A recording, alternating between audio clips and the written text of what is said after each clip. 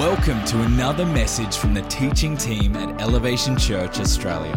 For more information about our church, service times and locations, visit elevationchurch.com.au. Hello, Elevation. It is so great to be with you today as we continue the next part of our series, In the Valley. For those of you who don't know me, my name is Nikki and I'm the Cairns pastor alongside my husband Luke at one of our Elevation locations across Australia.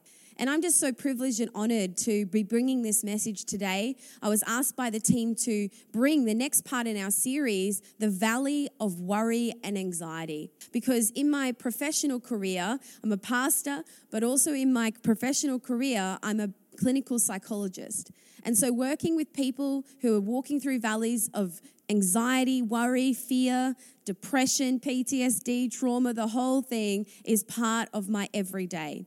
And so for the last 6 or 7 years, I've been working in private practice and walking with people through some of the deepest and darkest valleys of their life.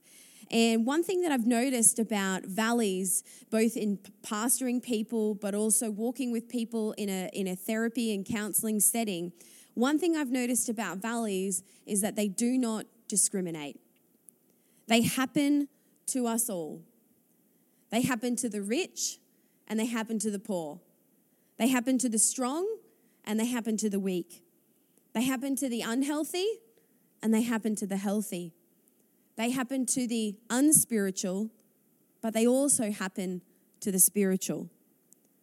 The Bible does not promise us that we will not go through valleys in life. But the promise of God is that He walks with us as we go through them. And that victory will ultimately be ours either in this life or in the life to come. See, valleys can look different for every person. And valleys come in different shapes and sizes. And so the person next to you might be dealing with a different type of valley to what you're dealing with at the moment. But today, I want to talk about a valley that the recent ABS statistics tell us 1 in 5 people have struggled with significantly to clinical levels in the last 12 months. And the valley that we're talking about today, as I've said before, is the valley of anxiety. Other terms for anxiety are worry and fear. Those 3 words are interchangeable today. So if we're talking about worry or fear or anxiety, we're talking about the same group of feelings, the same family that they belong to. And in the Bible, we see several characters that struggled in a valley with fear and worry and anxiety consumed them. And today we're going to take a look at one of those characters by the name of Elijah, to give us insight as to what actually occurs when we're in the valley of worry and anxiety, but also how do we successfully journey out of it so that we can find ourselves on the other side of the valley instead of camping out in the valley. Now, let me give you some context about the prophet Elijah. Elijah was a prophet, and God had sent him back to Israel, to the king of Israel at the time named Ahab, to bring a message to him. And the message was that rain was coming. Now, Ahab was married to a particularly difficult woman named Jezebel. Now, Jezebel was a devout worshipper of a pagan god named Baal. And consequently, because of her devotion to this god, she slaughtered all of the prophets of the Lord that could be found in Israel. And Elijah believed that he was the only one left. There was a massive slaughtering of the prophets of God. And because of the people's wickedness and because of the wickedness of the leadership, a severe drought had come across the land in Israel. And God sent Elijah to go back and tell Ahab that rain was coming. But before Elijah brought that message, he aimed to influence the people of Israel and the leadership to come back to the one true God. And so he sets a task, he sets a test for King Ahab. And he says, well, if your God is the real God, set an offering for him and ask for fire to come down from heaven. And if fire ignites this offering, then your God is the one true God. But I'll do the same. I'll build my own offering and I'll do the same and I'll call fire down from heaven. And if fire falls on my offering, then we know that my God is the one true God. And so they take him up on this test and they begin to build their sacrifice to Baal, and they begin to call down and shout at heaven and call down the fires of heaven on this sacrifice. And of course, it's no surprise to us that nothing happens. And then Elijah, to try and prove his point, he pours buckets and buckets of water 3 times on his offering before he begins to call down fire from heaven. And then he calls down fire from heaven, and what do we see? God comes through on his promise. He lights up that offering, and an amazing miracle happens. And in one moment, the people begin to turn towards the Lord God again. And they begin to proclaim, your God, Elijah, is the true God, the one true God. And so what Elijah ends up doing is, in an effort to try and really wipe out the worship of Baal, he kills the 450 of their prophets so that there would be no more worship of Baal. And when he does this, the rain begins to fall, and the drought-stricken land is drenched with water again. It really was an amazing mountaintop moment for Elijah, one for the highlight reel. However, this mountaintop experience is shortly followed by the beginning of Elijah's valley low experience. You see, when Ahab got home from his journey, he went and met with his wife Jezebel, as men do and husbands do when they get home after a trip. They come and debrief. Or oftentimes, it's normally, I know for me, I want to know everything about the trip. So I'm like, tell me everything. And so Jezebel's, inquiring, what happened while you were away? What happened? Ahab explains to Jezebel what happened with this offering with Elijah, and that Elijah had killed 450 of the prophets of Baal. And if we pick up the story from 1 Kings chapter 19, verse 2, it says this. So Jezebel sent a messenger to Elijah saying, may the gods punish me and do so severely if I don't make your life like the life of one of them by this time tomorrow. Then Elijah became afraid and immediately ran for his life. When he came to Beersheba that belonged to Judah, he left his servant there. But he went on a day's journey into the wilderness. He sat down under a broom tree and prayed that he might die. He said, I've had enough. Lord, take my life, for I'm no better than my fathers. Then he lay down and slept under the broom tree. Elijah's mountaintop moment was shortly followed by a valley low experience.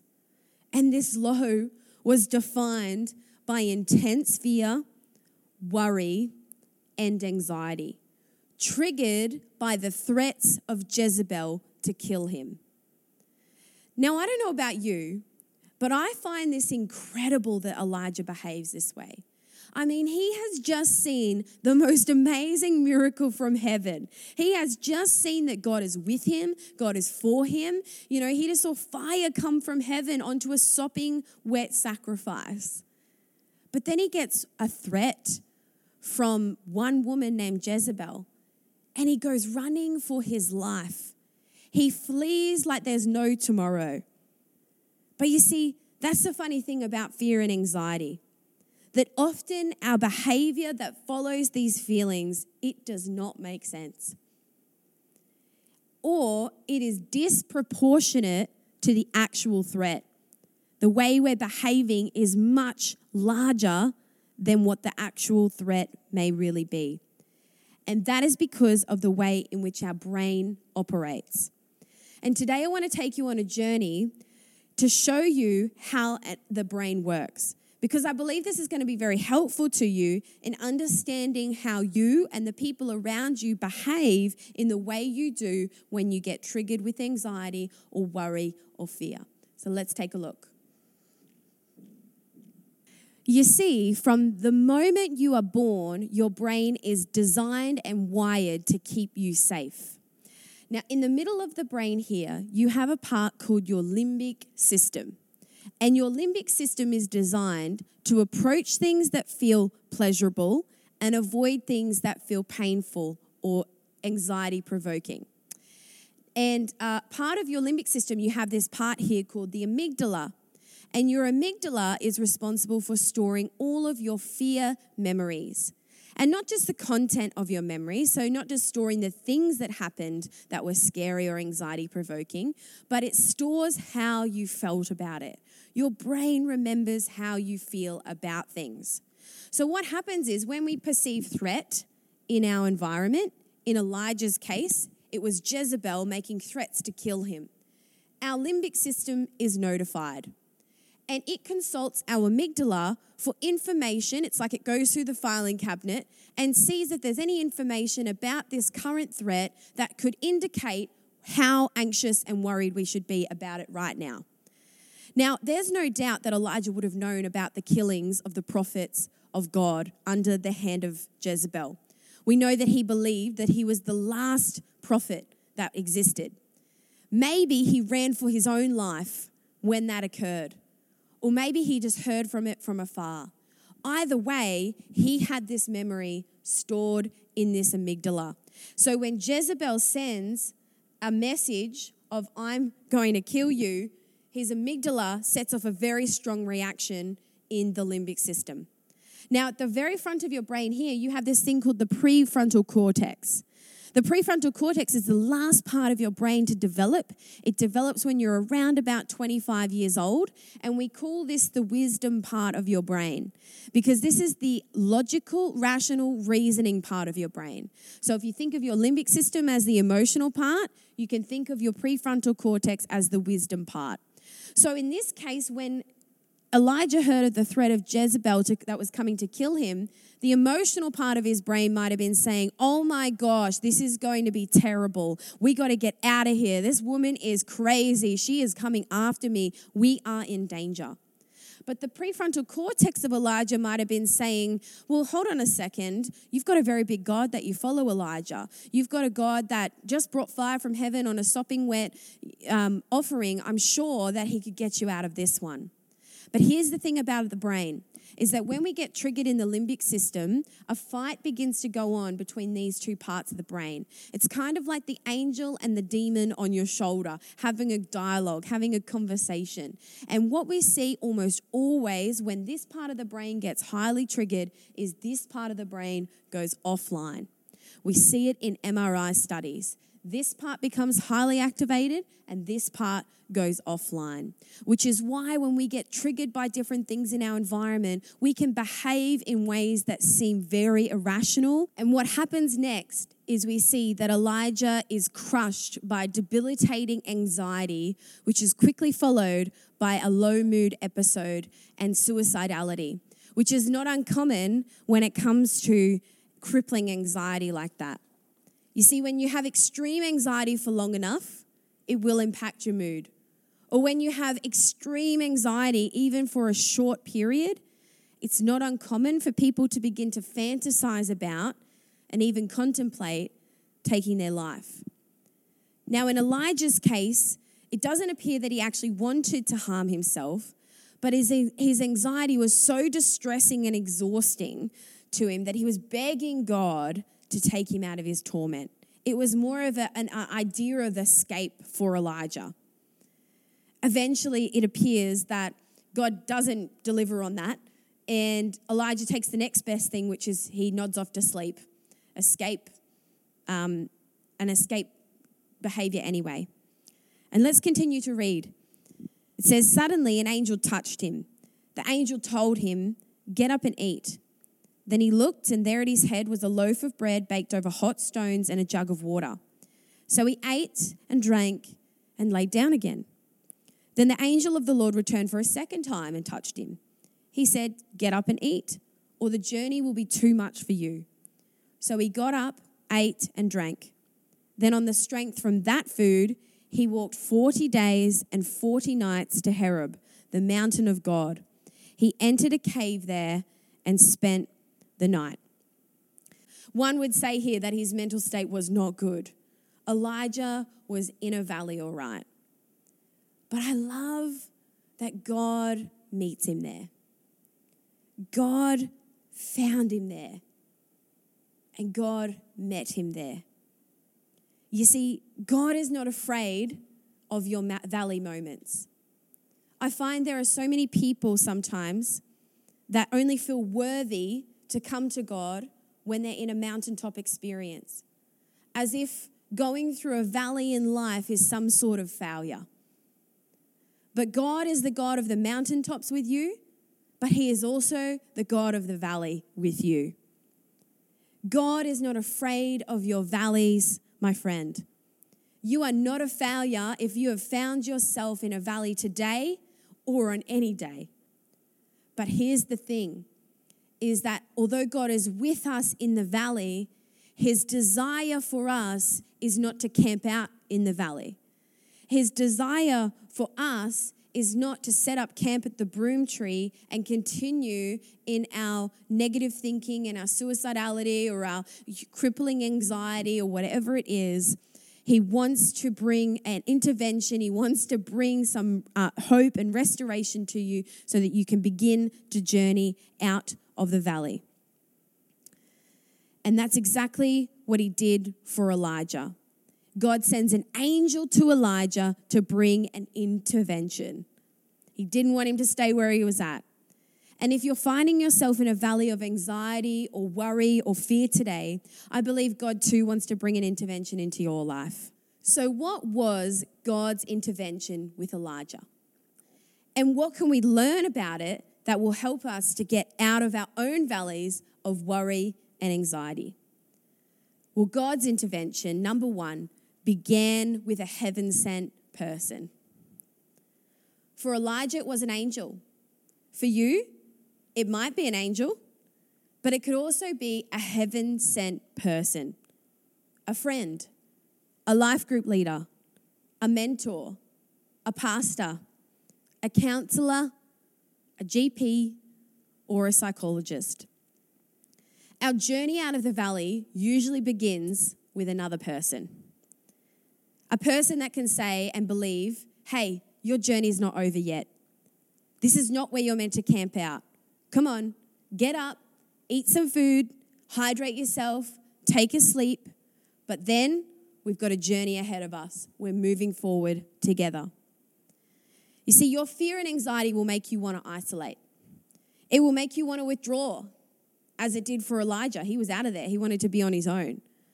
But I love that God sent someone in anyway, because He knew that Elijah could not get himself out of this one. He needed someone to get into his headspace and get him out of his behavior state and help him get back on track. And oftentimes that's what we need to, if we're really honest. We like to think we can do it on our own, but we often need somebody else when we're in that place to go, come on, get up. We've got a journey to go. I'm going to help you to do the bare essentials, but then let's get on a journey to health again. And the question that I have for you today is, who are those heaven-sent people in your world that you can begin to allow to lead you on a journey out of the valley? It's time to stop ignoring their calls. It's time to stop avoiding the appointment and cancelling. It's time to book in the coffee. It's time to stop isolating and begin leaning in to that personal and professional, if needed, support around you that will help lead you out of the valley. The second thing that God did is that He cared for the body. It's interesting that the first thing that God does for Elijah after He sends somebody is He takes care of the physical. He gives him something to eat, something to drink, and He lets him take a rest. And if you're going to get out of a valley of anxiety or worry, you cannot neglect your physical needs.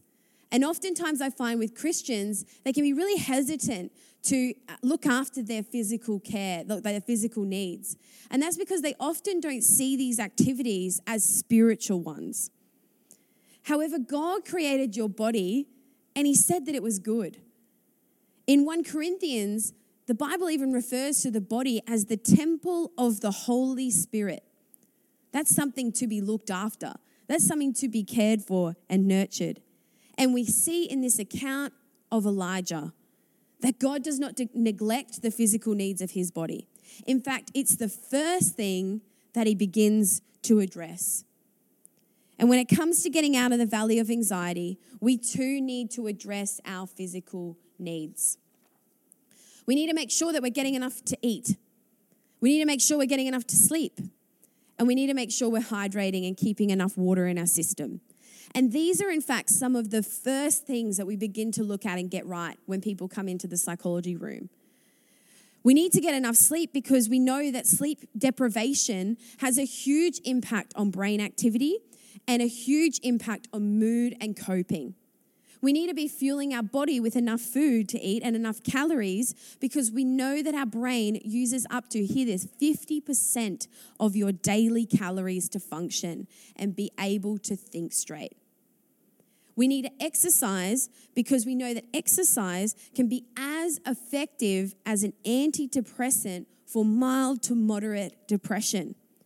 We know that it radically reduces cortisol in our system and brings our body back into a state of relaxation. Taking care of the body helps us to get out of the valley of anxiety and worry. Our body is connected to our mind and our spirit, and we cannot neglect it. The second thing that God did is that he cared for the spirit. Verse 12, it says, after the earthquake came a fire, but the Lord was not in the fire. And after the fire came a gentle whisper. When Elijah heard it, he pulled his cloak over his face and went out and stood at the mouth of the cave. After God addresses Elijah's physical needs, he addresses his spiritual needs. And he encounters him on a mountain, not through these grandiose expressions of who he is, but through a small, gentle whisper. If you've ever been in a valley of anxiety or worry, you will know the experience of having your thoughts racing and feeling like every thought is screaming at you. The dialogue in your head can feel extremely loud. But God has a way of speaking directly into your spirit. And he doesn't need a loud voice to do it. One small, gentle whisper from him is enough to radically change everything in a moment. You know, I always say to people when I'm pastoring them that God can do in one moment what can take decades of therapy to accomplish. I've seen it. And Elijah hears the gentle whisper of God. And understanding the significance and the bigness and the holiness of the God who just spoke to him, he pulls his cloak over his face. In this moment, it suggests to us that he encounters the full weight of who God is. And out of reverence, he covers his face.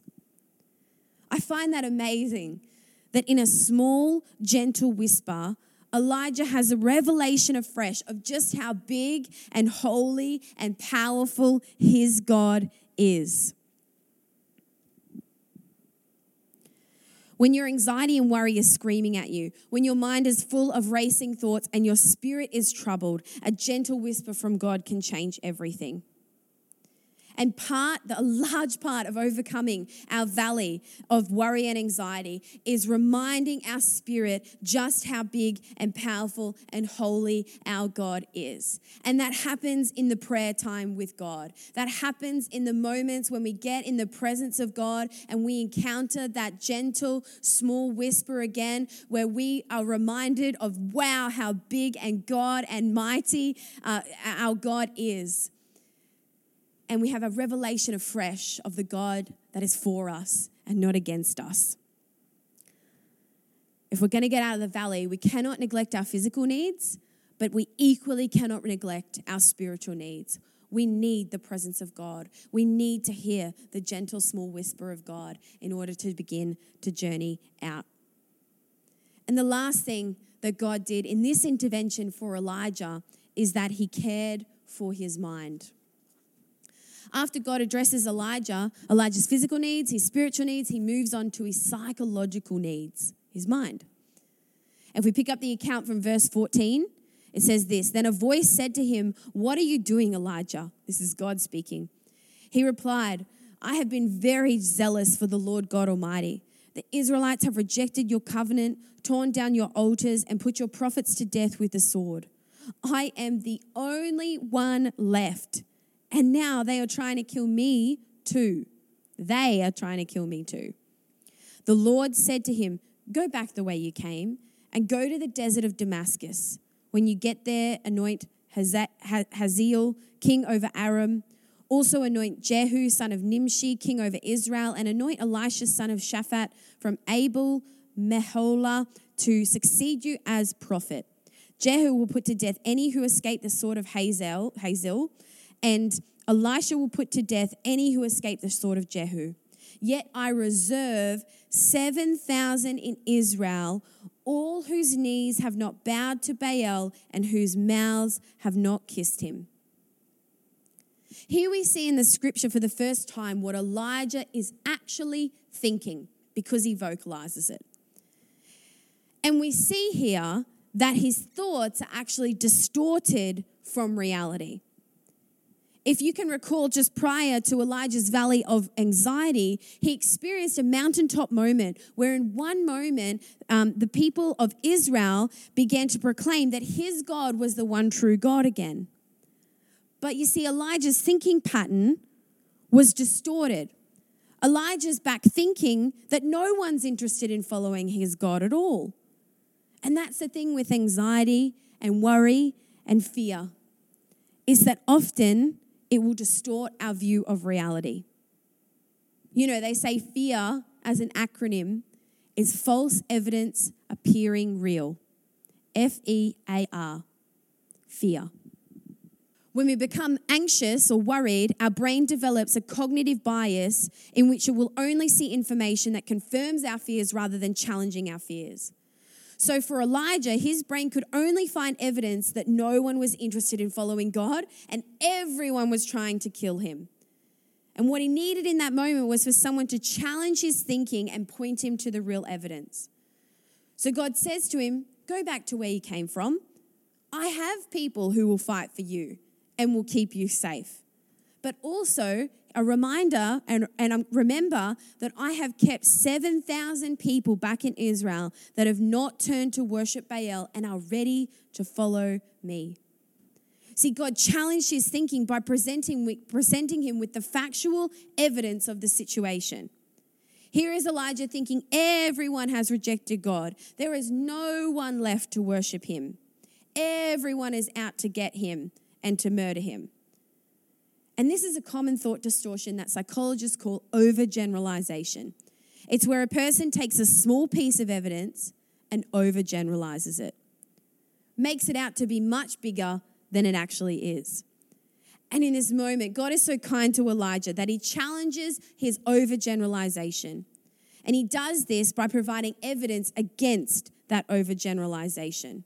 There's not one Elijah, there's 7,000 people. And don't take one woman trying to hunt you down as now everyone wanting to hunt you down. And this is a skill that you can do too. Whenever you're finding yourself in a place of anxiety and worry, here's what you do. Write down what your brain is telling you and ask yourself, are these thoughts based on facts? What is the evidence for this thought being true? But also, what is the evidence for this thought being false? Write all of these down. And what you'll more than likely find is that your thoughts have been distorted from reality. And you'll be able to see more accurately what the truth is when you weigh up the facts involved and the evidence for those facts being true or false. When your thoughts become more rational, you will more than likely feel far less anxious and worried, and you'll be able to problem solve better as to how you're going to journey yourself out of the valley. What we see after God's intervention with Elijah is that he gets out of the valley and he gets on with living on mission again. He goes and anoints the next prophet, Elisha, and he gets about doing what a prophet's meant to do again. And I believe that God's intervention with Elijah that journeyed him out of that valley of worry and fear is also something that we can take advice from and take insight from today and apply it to our own lives. So let's quickly recap as we wrap up this message today. God's intervention involved first finding your heaven-sent person. Find them. Find that person who's going to help you. Don't do it alone. Engage your personal and professional support. Number 2, begin to care for your physical well-being. Eat well, sleep well, exercise, look after yourself. Number 3, nurture your spirit and make sure you are hearing the whisper of God in your ear. Spend time in the presence of God. Seek the encounter. Listen for his voice. And number 4, challenge your thinking by examining the evidence for and against your thoughts. Look for the evidence. Journal. Speak about your thoughts with others and engage a psychologist to build more skills in this area if it's particularly difficult for you. You know, today, I believe that these tools, if applied, will be life-changing for you to help get you out from under the broom tree and begin making your journey out of the valley of worry and anxiety. Friend, God cares for you. He cares about your mountaintop experiences, but he also cares about your valley experiences too. And he's promised to never leave nor forsake you. He is with you. The valley is not where he wants you to camp out, but it's the place where God wants to help you journey through. And you have got this. And I know that on behalf of all the pastors at Elevation, we can't wait to celebrate with you when you arrive on the other side of your valley and you're celebrating freedom from anxiety and fear and worry. We can't wait to receive that praise report.